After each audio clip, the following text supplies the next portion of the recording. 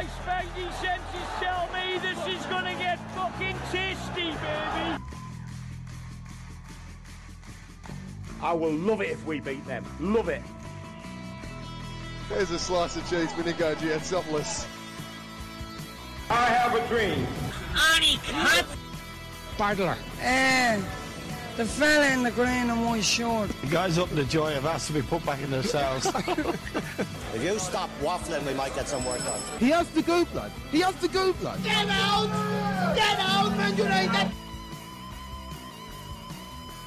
Origi! Torres to give Chelsea a place in the Shane Long has done it! Let me add a little bit of spice to that. Is he a fucking spice? My grandmother had wheels, she would have been a bike. I think I'm a special one. I'm the normal one. I never knew Stoke were that good. Hello, good evening, and welcome to another edition of the Only Fans Football Podcast, your man's favourite football podcast. Kieran, this week we are on the medium of Zoom. Prior commitments means we're on Zoom today, but Kieran, we're here live and direct. How are you, my friend? Pretty good, Adam. I was out and about today, filming a little bit of coffee time. What about yourself? How are you? Yeah, I'm all good, Kieran. I'm grand. Yeah, no kind of stories this week. Fortunately, the bank holiday, the banker comes around and the banker comes and gets you. But thankfully this time it didn't. I remained. I know it was on Friday. I found myself in the hut of Filter on Friday, and the Bald Eagle, actually, we met each other on Friday, which was quite strange. Shout out to the waitress of Bald Eagle, a fan of the podcast, clearly said to Kieran at about 8:30, Kieran, I think your friend is outside, to which Kieran replied, no, my friends aren't here yet. Of course, the waitress was talking about me. I was there with a couple of lads, and I've never seen a man more shocked in his life than Kieran. And I appeared from behind himself, and Ben Casey, shout out to Ben Casey's sister, of course.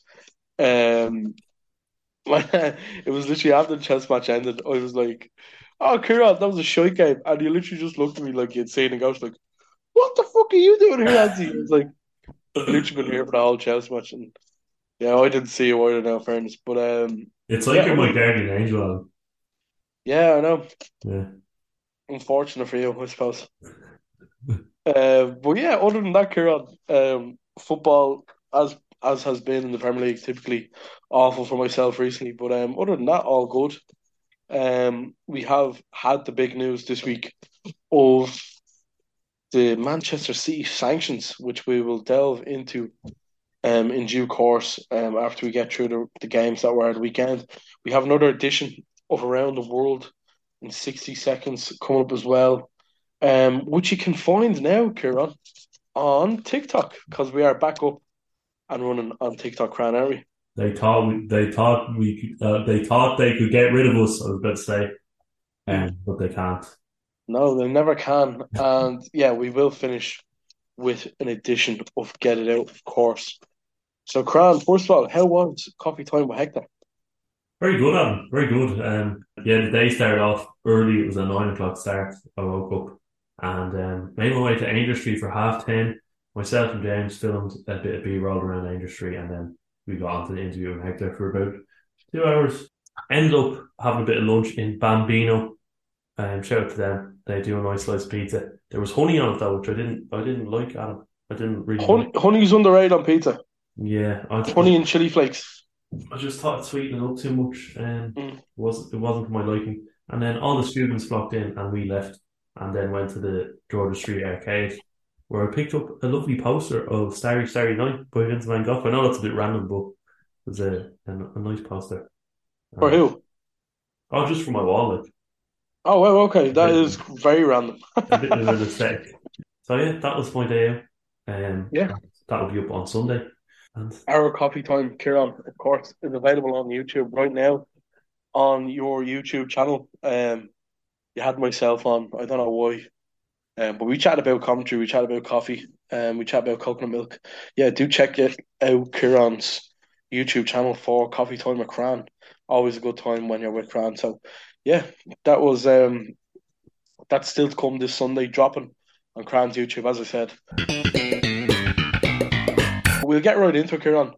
The weekend that was, as we said, started on Friday in the Bald Eagle of Phibsborough. Underrated spot, I would say, in the Phibsborough area in terms of points, etc.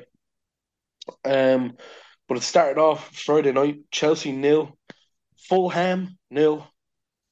Enzo Fernandez made his debut. I think Mikhailo Mudryk made his home Chelsea debut. I think one went better than the other, but we'll start off with a positive. Enzo Fernandez, he looked all right. Yeah, I thought he ran the midfield. It's really good.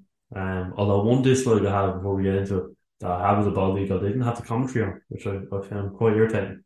Because I do like a bit of an atmosphere when I'm watching a game in the pub. But yeah, I thought Enzo really ran that midfield. I thought he distributed the ball well.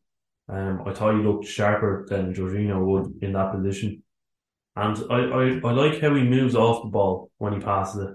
I do think when we had Jorginho in that regista role or whatever he's playing, I do think there was a tendency to stay put in a static position rather than run off the ball. I think Enzo runs off the ball well and creates an option. That's what I really liked about him. He was lively in that midfield and he spread the ball around the pitch well. So I was happy enough with his debut, but attacking was very, very poor. Breaking down a full team should be a must at home. It's one worry I have with Potter. You look at your past results with Graham Potter. He doesn't get many goals in any games. So he has a history with Brighton of lacking goals, creating chances. So I'd be quite worried in that regard. But hopefully with the more quality in the team, that helps a bit. And we can move forward with Potter. But it's not looking good, Brev. It's not. Yeah, I think the thing with Potter at Brighton wasn't that there wasn't exactly a lot of goals going in at times, and we look at Roberto De Zerbi now as Brighton manager, and the goals are flown in with him at the helm. So I don't know if it's a Potter ball thing because they did create a lot of chances. I remember that with Brighton, they had like the highest XG for large parts of the season. So I still think there's a lot of new bodies coming in. There's a lot of new faces. I think you can't expect miracles straight away when you have so many new players coming in. So I think they'll take time to embed into the team. Fulham gave a really good account of themselves, I thought, in this game. Again, they're a solid side. To be honest with you, I think we both predicted them to go down, so I'm extremely surprised that they're still where they are. Still are where they are, excuse me. But yeah, it was really good run out from them. I thought Enzo Kieran looked really good. Like you said, the positions he picks up, his movement on and off the ball. He's a really shrewd player, and look, I think the price tag's big, and I think what he needs is a good start. He needs a good, solid start to kind of embed himself into the team.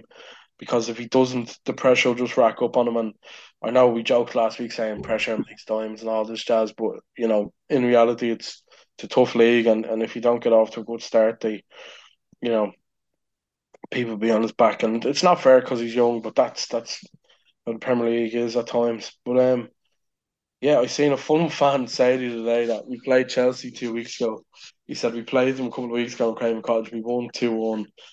And 3 weeks later, we're playing them again after they spent 300 million and they still can't beat us. And I was thinking to myself, yeah, it's true, but I don't think football's as simple as that. I think it's comes down to the fact that Potter's dealing with a lot of new players, and Fulham are just a side that are well set up and tough to beat, and that proved to be the case on Friday evening. And by the way, regarding the bald eagle, Kieran, it's Friday night in Phibsborough. How are you going to stick the commentary on without having music on? It's Friday night, Kieran. A bit of music jazzes up the place. Come on. Adam, I understand that, but I really I don't think you do.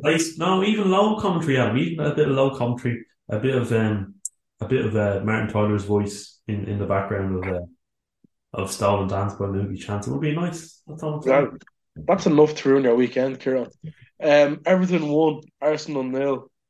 There's something very elegant about a Sean Dyche masterclass. In the same way that watching a Guardiola masterclass happen there's something equally as elegant as a team working in unison, trying to stop another team scoring and then nicking a goal. And that's exactly what happened on Saturday as Everton took on Arsenal, handed Arsenal their first L since they played Manchester United in the league in September, October, I think. But yeah, great win for Everton. Yeah, and I have to say, Dyche looked like a right hard man. I believe he was wearing a shirt and a tie, and that's all in the cold weather of Liverpool. So just goes to show the sort of culture he's trying to implement into Everton now after being so poor over the last, well, numerous weeks. And I think in this game, it proved to me that they weren't running hard enough. And I think there was a video of a bleed test earlier in the week, and Sean Dyche laughing at all the players doing the bleed test. So in this game, they picked up very tight on the Arsenal players. They didn't really give them any space, and they were closing them down very quickly, making it difficult. I think that's what won them the game in the end. You know, just hassling the Everton players out of it, really not giving them any time to think. You know, Odegaard, you speak about his ability on the ball. When he doesn't have time to think, he's a different player altogether, you know. And I think they really neutralised the qualities of Arsenal in this game. Patricia Gay, Onana in midfield for Everton, along with, I think it was Doucouré. Yeah. And they just ran Arsenal off the pitch, really, to be honest with you, that they were so good in midfield, the three of them. It's a frightening prospect to play against because you're not going to get an inch playing against them three in midfield. And then going forward, I still don't think Everton looked great going forward, but it was Dwight McNeil's cross from a corner, and it was Tarkovsky with the header to make it 1-0 in the end. And it was that Burnley connection. It was almost like it was written in the stars. There is moments like this in football where these things just happen, and it's like they're meant to happen. So yeah, it was a good win for Everton. As far as Arsenal are concerned, I don't know. Nketiah had a good few chances in the game. He got in good spaces, good half spaces. Couldn't really. He had one great chance in the first half, and he blazed it over. And um, I know from watching Liverpool recently, seeing things like that happen a lot. It's very frustrating. Now, obviously, Arsenal are different stage to Liverpool at the minute, so the confidence is still quite high. But a performance like that against a team like Everton is performances that can derail a title challenge. Not to say it will. Look, we'll talk about City in due course, but it wouldn't be best pleased if I was an Arsenal fan. But we move on.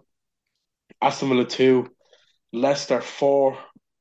I don't know where this performance came from Leicester, if I'm being completely honest, but I think a part of it was the Brazilian at right wing, Tete, ex Shakhtar Donetsk and ex Lyon player from Brazil, as I said.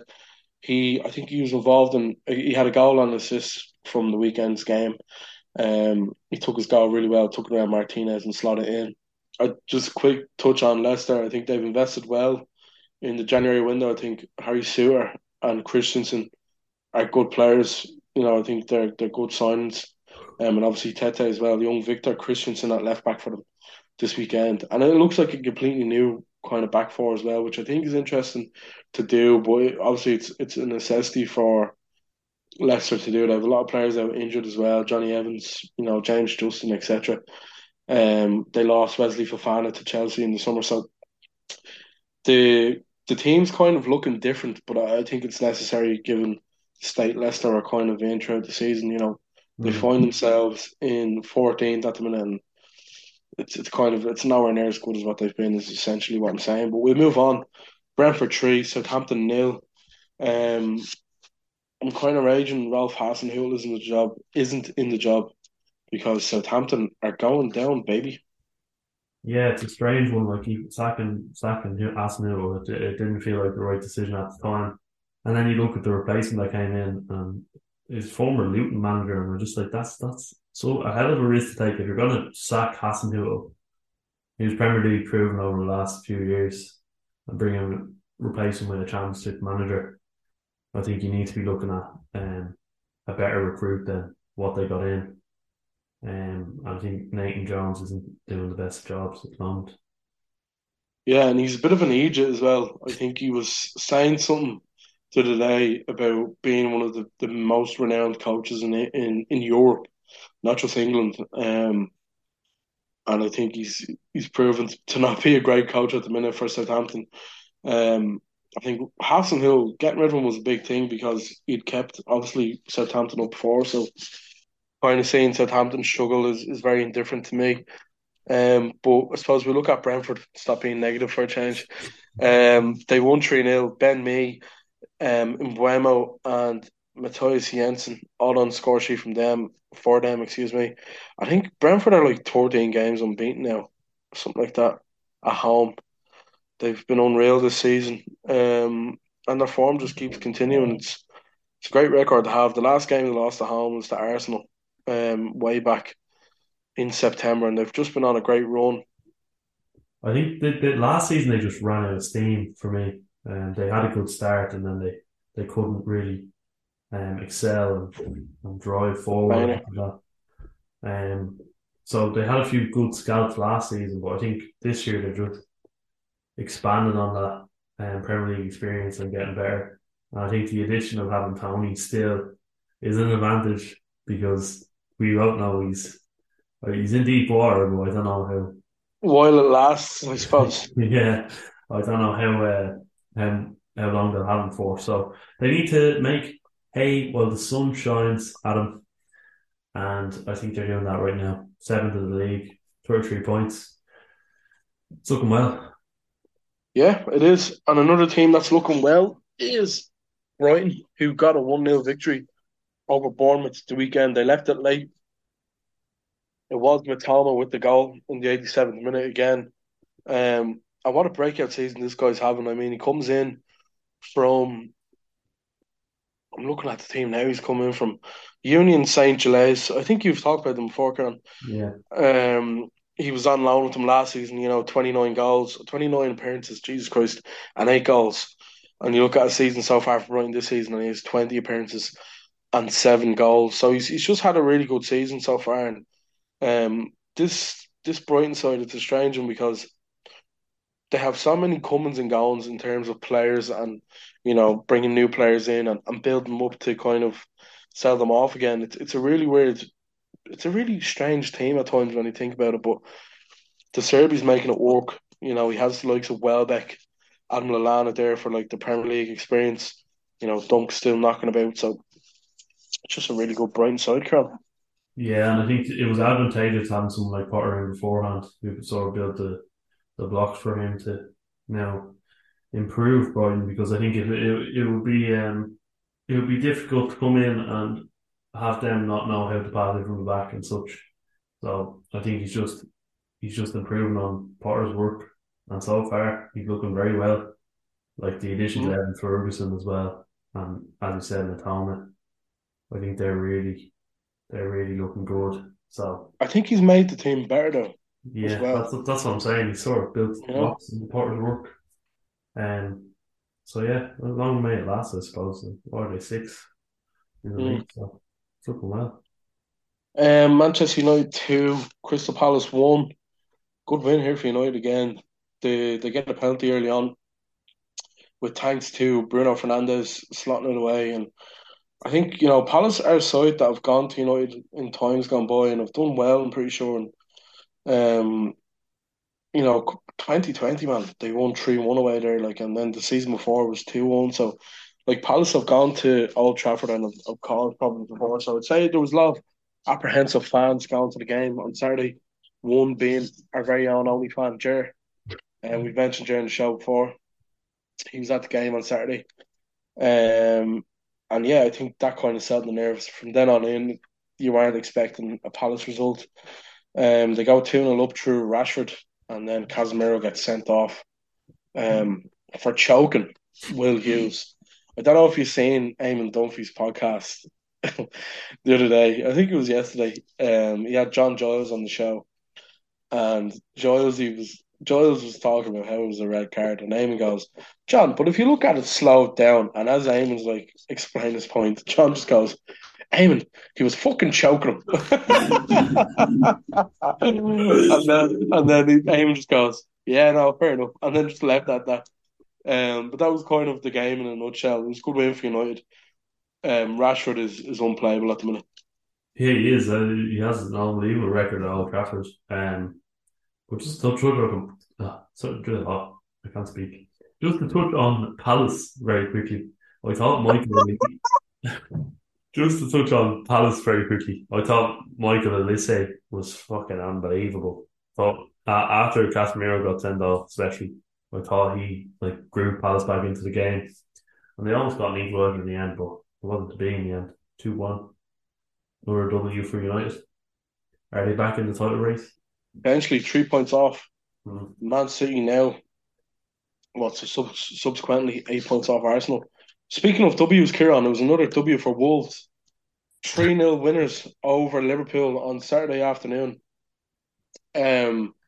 Just an absolute shambles again, man. Every single goal we concede is so poor. Craig Dawson, I think, got one of them. I think the first one was a John Matip own goal that came from Matip trying to play, I think it was Hwang offside or Cunha offside, doesn't play him offside and then has to run after him and then just takes a deflection, hits the post, goes in. I think it was like 3 minutes in. Looking now, it was 5 minutes in, just sets the tone there, and then Craig Dawson gets a goal 7 minutes later. At this point, I decided to turn the television off and go for a walk, as I was not in no humour of watching another disastrous Liverpool performance. As I haven't watched it back since, so I genuinely have no idea how this game went after that. But I'm led to believe from reading about it that Liverpool created a few chances afterwards, looked likely to score, couldn't find the back of the net, and then Ruben Neves off a Adama Traore counter attack puts it away to make it 3-0. And Liverpool failed to win another game in the Premier League. And I said it to you earlier, as a listener, people are probably sick of me talking about Liverpool being shit because, well, no, I'd say they're loving it, to be fair, but I'd say it's the same thing week in, week out. The Merseyside derby around the corner, so a Sean Dyche derby is what I'm expecting. But yeah, not great for Liverpool again. Yeah, and to be honest with you, Adam, I was watching the highlights back on Match today, and I think this is the first time I've seen Liverpool on the cup where it looks like they haven't a breeze what they're doing. It really doesn't, you know. And that's me being honest. I don't see it. Like what Klopp initially built was a strong counter press, like Gegenpress press style, where they're constantly under pressure, the opposition. I don't see that anymore. I don't see where the energy is. The players look lackadaisical. Your man Besetic, I know he's young and all, but is throwing him into the midfield really the answer for Liverpool? You know, should they be playing more experienced players? I don't know what Klopp's doing. I just think they look a bit lost in general. Yeah, I think that's a good way of describing it. They look devoid of any real quality and any confidence at the minute. And that gegenpress that you're talking about, a lot of that is down to kind of, first of all, fitness and having the legs, but secondly, it's about kind of having the belief to just keep running after people. It's a strange one. I think I'm not gonna sit here and like make excuses and be like the bored injuries. It's so boring to listen to. Yeah.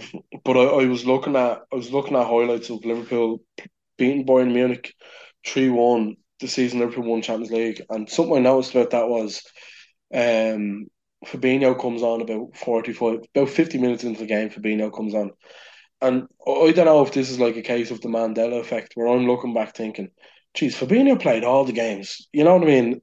These players, when they first came into Liverpool, played all the games. So I did a bit of research, and just to compare it to Núñez and Gakpo at the minute, when if these lads had to come in a couple of seasons ago, when the likes of Mane, etc. were there, they would have kind of been bred into the team, slow but surely. Yeah. They would have been getting minutes every now and then. And I think you brought up Boycetic. I think that's a great example of it. I think Harvey Elliott's a great example of it, where there are two young players being thrown into the deep end.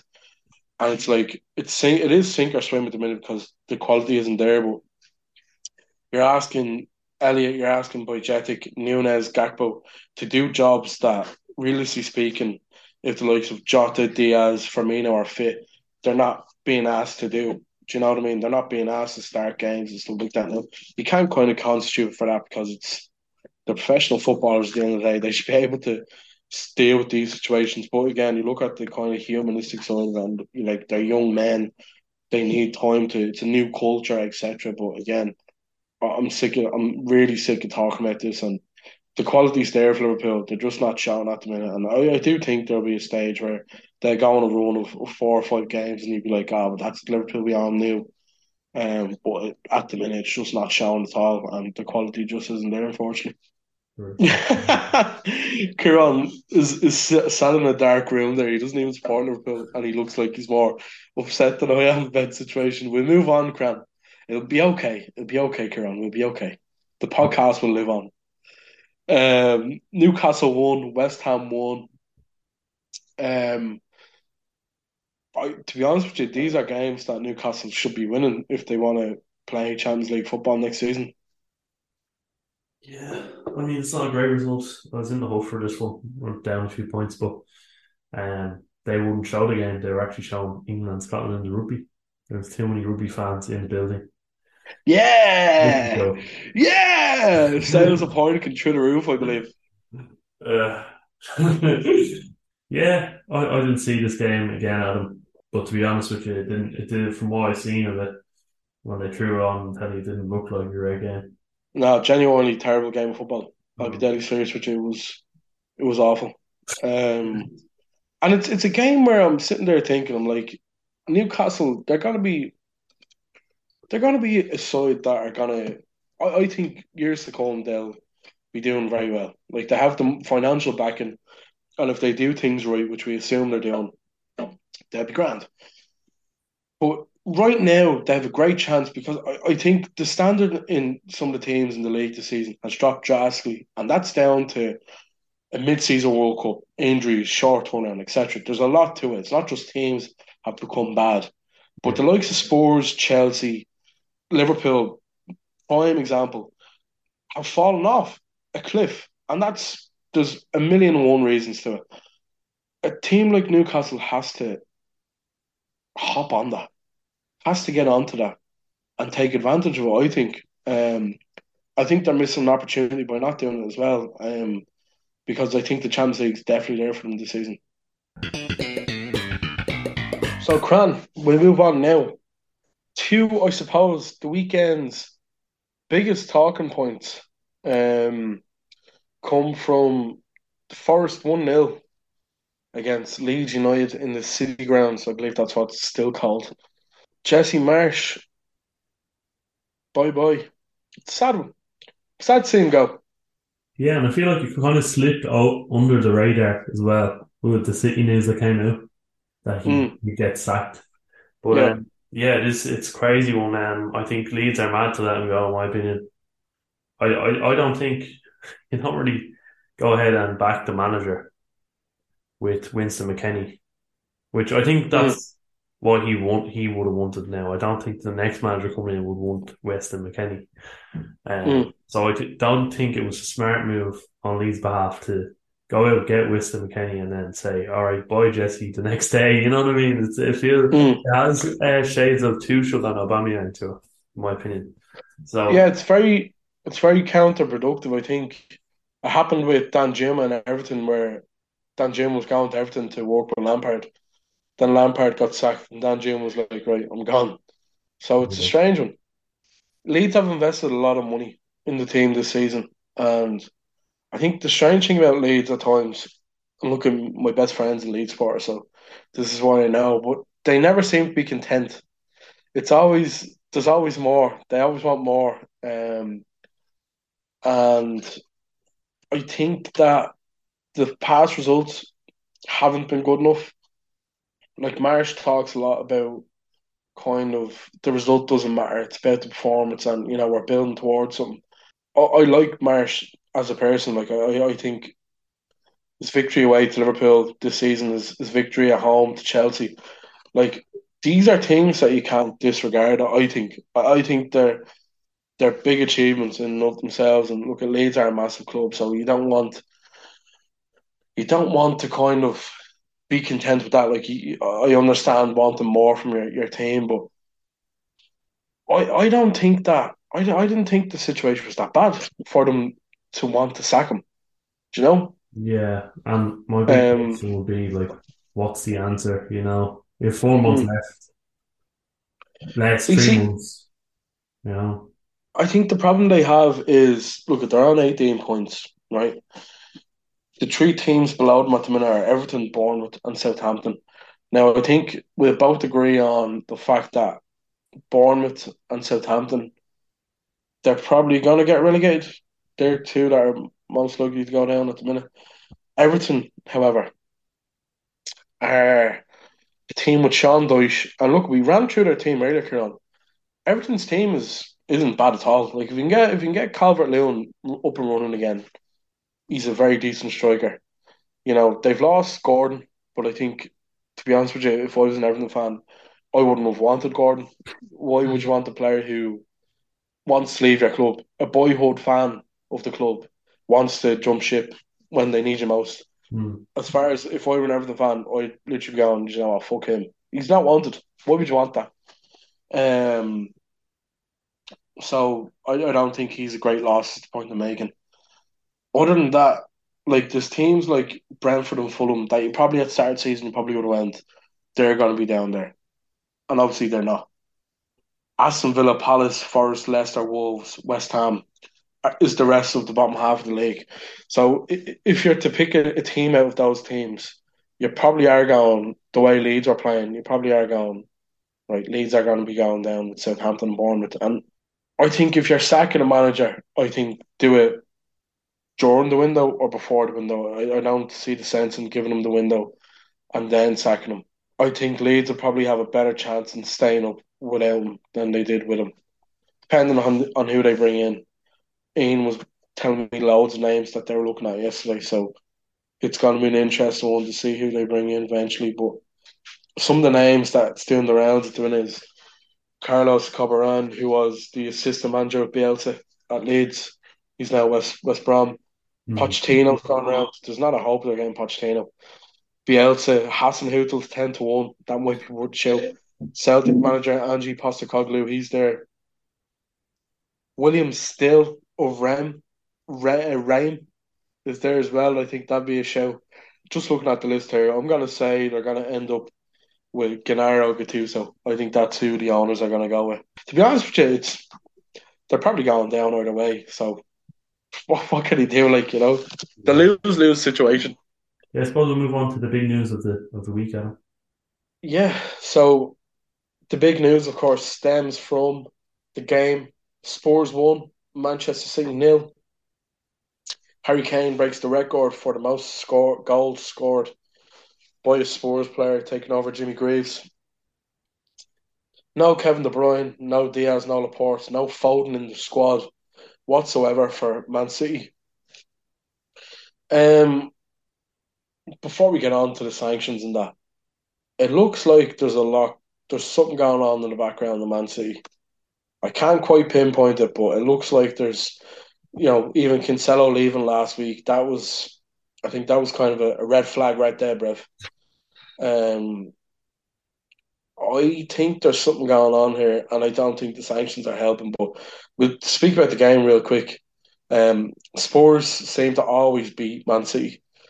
And in a weekend where Everton beat Arsenal, I'd say there was a lot of lucky gamblers yesterday or Sunday put money on Spurs to win, Kieran. I mean, it's the Man City jinx for Spurs. They just have to voodoo over them. And I think even last month you had Spurs going 2-0 up in that game, and City come back and win 4-2. Like every time, it just looks like a Spurs win. And listen, what you spoke about there about the Man City disturbance in camp, I think this sanctions, this could be it. I don't like to speculate, but I think this something like this would disturb the dressing room if they potentially heard rumblings of it. Bad publicity comes out against City in the next few weeks. I could see a lot more players and even Pep jumping ship, but it remains to be seen. I think, I don't know if we're going to delve into the sanctions now, but what do you think? I do feel like there's rumblings. I do think there's a bit of dispute going on in the background. It certainly feels like that. I think Cancelo going last week was the sign of it. I think not starting Kevin De Bruyne is kind of alludes to that as well. we know there's been kind of problems with Foden and Cancelo, and then obviously Laporte and Diaz not starting is fucking massive to me. It's my mind is boggled by the fact that they're not playing. But it was Martin Ziegler of the Times in the UK who released this yesterday, tweeted at 10:15 yesterday morning. Breaking: Manchester City charged by Premier League with numerous breaches of financial rules following a 4-year investigation. This is unprecedented. A range of sanctions possible, including points deductions if breaches are proved. I'm looking through it. It's a lot of B13, C71, ja ja ja ja ja. Yeah. Essentially, they've breached a lot of FFP rules. This is kind of the long short of it. Sorry for wasting people's times by reading through that small statement. It doesn't look good. It really doesn't look good from Man City. There's talk of losing titles, so giving titles to from the seasons that were mentioned, the likes of Liverpool, Man United. Other sanctions possible is points deductions, relegation, transfer ban, a fine. There's a lot. There's a lot to be. There's a lot at stake. I think is probably a good way of putting it. Just for example, I suppose should they lose the titles that they won, you're looking at Liverpool and Manchester United both getting 3 Premier League titles each, and I think if you look at the clubs, which I don't think it would bother me a whole lot if Liverpool were to be given 3 Premier League titles. I don't necessarily think that's the way to go, but the likes of the cups, I think, like there's teams like Watford and I don't know other teams who got cup finals and lost to Man City. Spurs, like Ryan Mason, will have a League Cup title.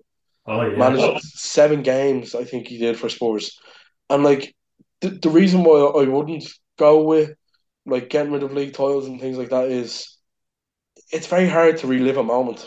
Do you know what I mean? It would be very hard for me to celebrate Steven Gerrard winning the Premier League 10 years after the fact that it happened. Do you know what I mean? I think it's bollocks. It is bollocks, yeah. Yeah. It is essentially.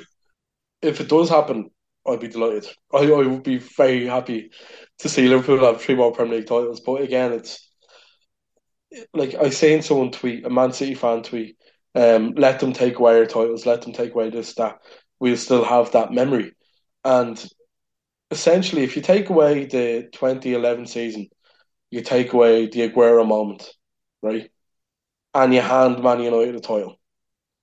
But all those Man City fans that were in the Etihad that day will always have the Aguero moment. Do you know what I mean? Aguero. So, yeah. So I think it's a redundant thing to do is to take away the titles and stuff. Well, what sanctions do you think they should be handed, Kieran? To be honest with you, I don't think this is going to be as serious as people are making it out to be. I really like my gut feeling says they've breached 100 rules of FFP. They should be punished. If they've broken the rules, there should be a punishment, whether it be a point deduction, relegation, and whatever you may see fit. It should be given to them, and I suppose it's at the helm of the people who think it is serious enough to get those punishments. But for me, after seeing what transpired over the last, 3 or 4 years, Man City got in trouble with UEFA, they got out of trouble. I just think this has an aura of that to it. I don't think Man City are going to get in much trouble for this. I just don't see it as realistic with the amount of powerful people at that football club, the amount of clever people at that football club, that are running it. I think they'll have ways around it. I think they'll have avenues to get around it. That's just the way I see it. But those avenues, I think, involve having to probably pay off. Oh yeah, I think it might be fair to it's say. complete corruption, yes, of course. But I just think there's too much avenues for them to have right now for there to be any serious repercussions for this. I don't think it's as black and white as Man City are going to be banned. It's just not going to happen that way. Well, I'll be honest, Kieran. I think I don't think it will be as severe as like they're not going to lose their titles and stuff like that. I'd be very surprised if that was the case. I do think they'll probably be expelled from the Premier League. I think that's probably where this is going. I do think they'll be trying. They're not necessarily trying out the English league altogether. I do think they'll probably be trying start again. Essentially, is what will happen if you're making this a big deal, right? Like we talk about revenue and things like that. Like this is a Manchester City side that have more revenue than Manchester United and Real Madrid. I'm a Liverpool fan saying this. I have no problem saying that they're the two biggest clubs in the world. The other two of the four big would be Liverpool and Barcelona, say for example. They have more revenue than all those four teams. That's impossible, Kieran. It's impossible for it to not be to be done in a financially fair play way. Essentially, that can't be done, Kieran, in a fair way. They can't have more revenue than Liverpool, Man United, Real Madrid, and Barcelona and Bayern Munich. They just can't, Kieran, because they there's no way they can have it in a how do we say a manner in which is allowed given the fair financial fair play circumstances, right? Sanction wise, I think I think you have to throw the book them because if they don't, they're essentially saying, look, anyone can do it. But the point here is not anyone can do it because clubs have come into financial arrears, Derby, Bury. There's been clubs that have gone up, that have fucked up financially and they get the book thrown at them. I definitely do think it's a big thing. I think they will be expelled from the Premier League. I think they'll keep all their titles. That'd be ridiculous. I think they'll get a transfer ban and they'll get heavily fined. And I think you have to throw everything at them because if you give them a transfer ban and if you fine them, there's no point in that. It's a club that has loads of money. So fining them does nothing. Giving them a transfer ban does nothing when they have one of the best academies in the world. After seeing them get out of the last predicament, they might get a transfer ban though for point deduction, but I can't see the expulsion happening. I just can't.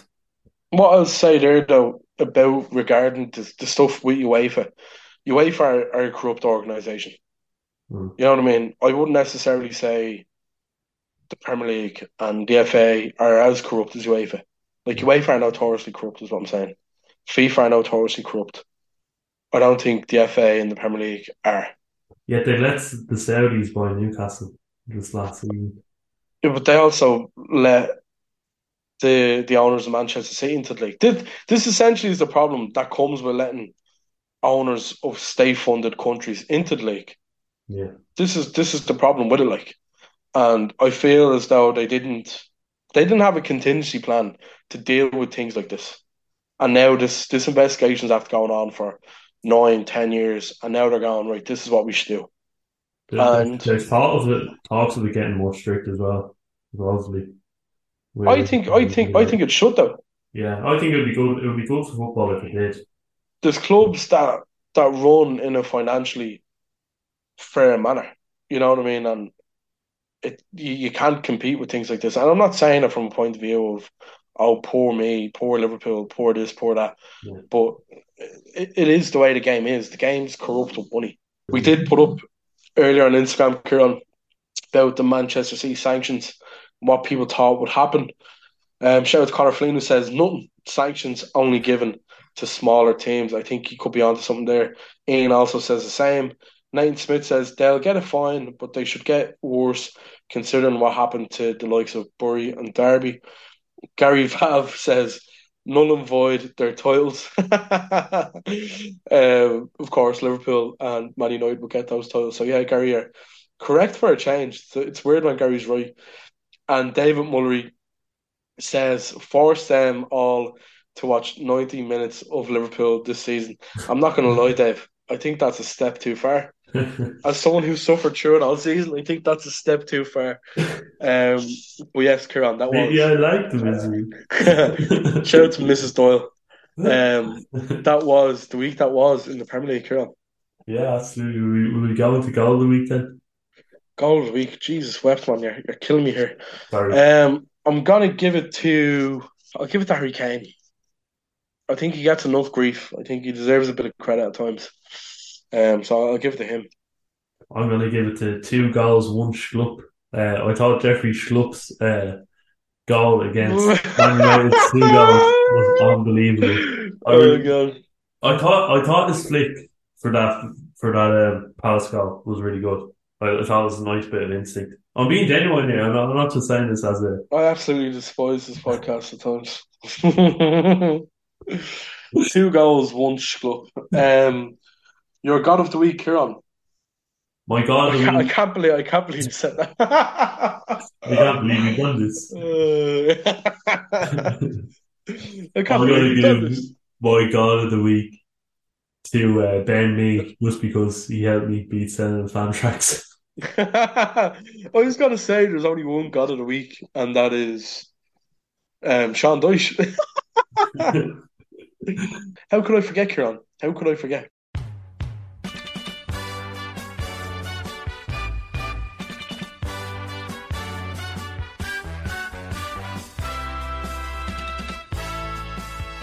This fella Ronaldo is a cod.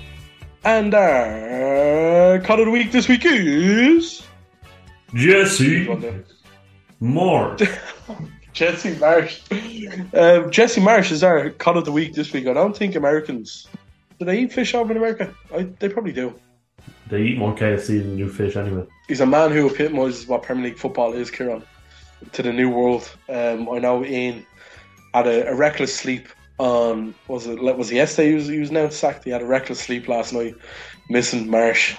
But yes, Jesse Marsch is our cod of the week this week. Fight and win.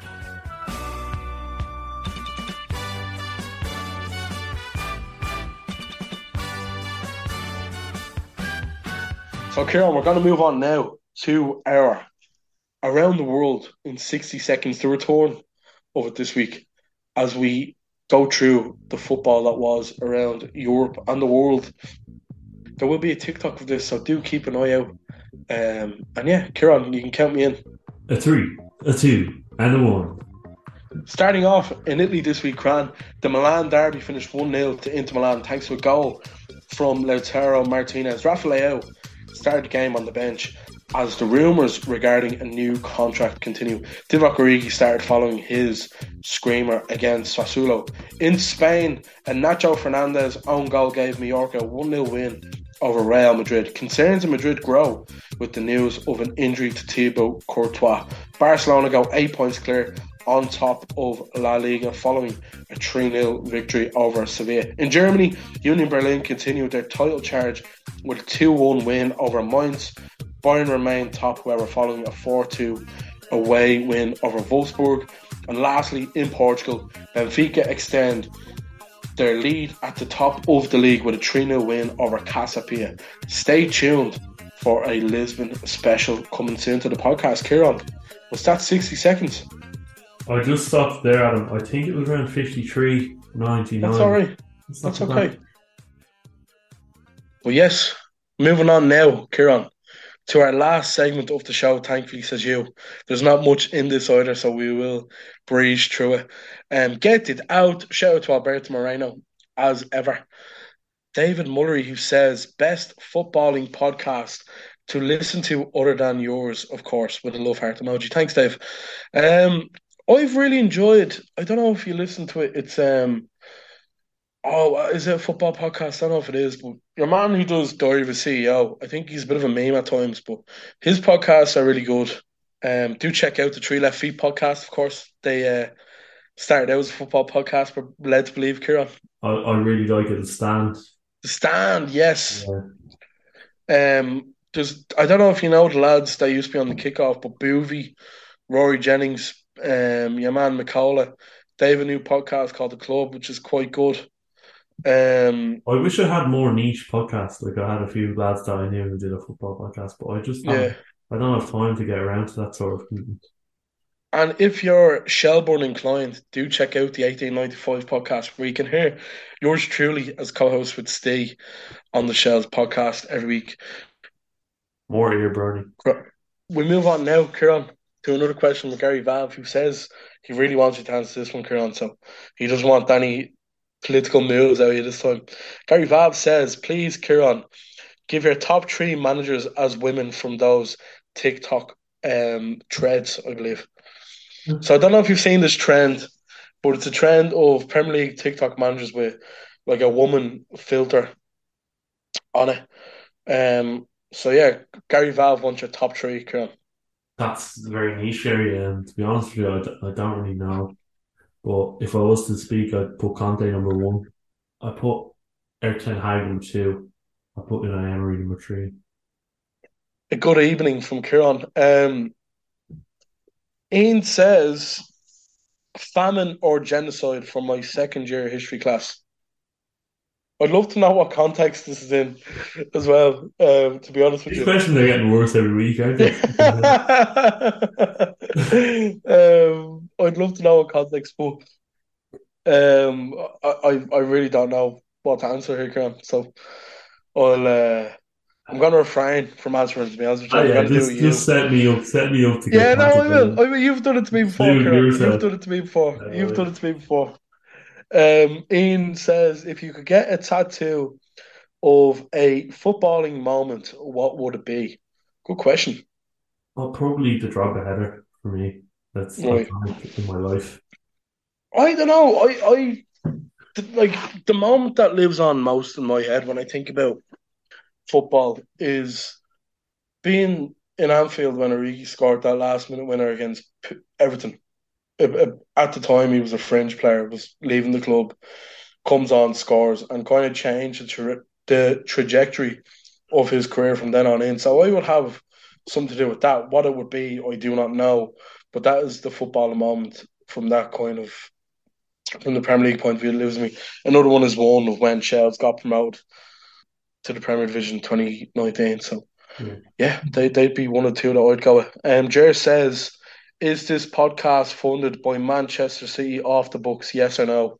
It's a good question. And to be honest with you, I'm not going to answer because our dealings with Manchester City is our dealings with Manchester City. So that's where we'll leave that, Kieran. And the last question, shout out to Connor Flynn, who says the best spice bag in Dublin. Oh, I like this question. That's a great question. I'm gonna say straight off the bat, the one that's the tastiest is the one out of the Flame Walk in Fairview. Right. The one that's there's a bit of je ne sais quoi about it is one from Linkey on the North Strand. And the most filling one, and it's probably a good combination of the two, is Summer Inn and Cabra. So they're my top three spice bags in Dublin, Kieran. Very interesting. I'm going to give it straight away to Canton City because I just I love the flavour of the Canton City spice bag. I love how miniature it is. I don't think it's too much. I just think it's the perfect level of greatness in a spice bag. Spice. But is it a spice bag or is it a spice box? I don't know. Because it comes in a box, doesn't it? Yeah, it's strange. Well, yes, thankfully, another edition of the OnlyFans Football Podcast has come and gone. Episode 20. Will we call it the Jesse Marsch, an ode tribute to Jesse Marsch? R.I.P. He didn't die, he's just gone as Leeds manager. No, it's just his career did. Oh God, we're awful bastards, aren't we? But yes, that was the podcast this week. Thank you as ever for joining us. We do appreciate it. Kieran, before we go, I just want to say a big OnlyFans shout out to Sebastian Haller, of course, a cult hero of the podcast, isn't he? He was diagnosed with cancer last year, just after signing for Borussia Dortmund. He recently made his return to the Dortmund setup, back training, and yeah, he came back on Saturday, the 4th of February, got a goal at home to Freiburg to make it 3-1, I think it was at the time. A player who we hold a lot of respect for. The goal came, Kieran, on World Cancer Day. It's something that we all hold dearly to our hearts. So we do want to send all our love and support to Sebastian Haller, an OnlyFans Football Podcast hero. And yeah, we'll leave it there. So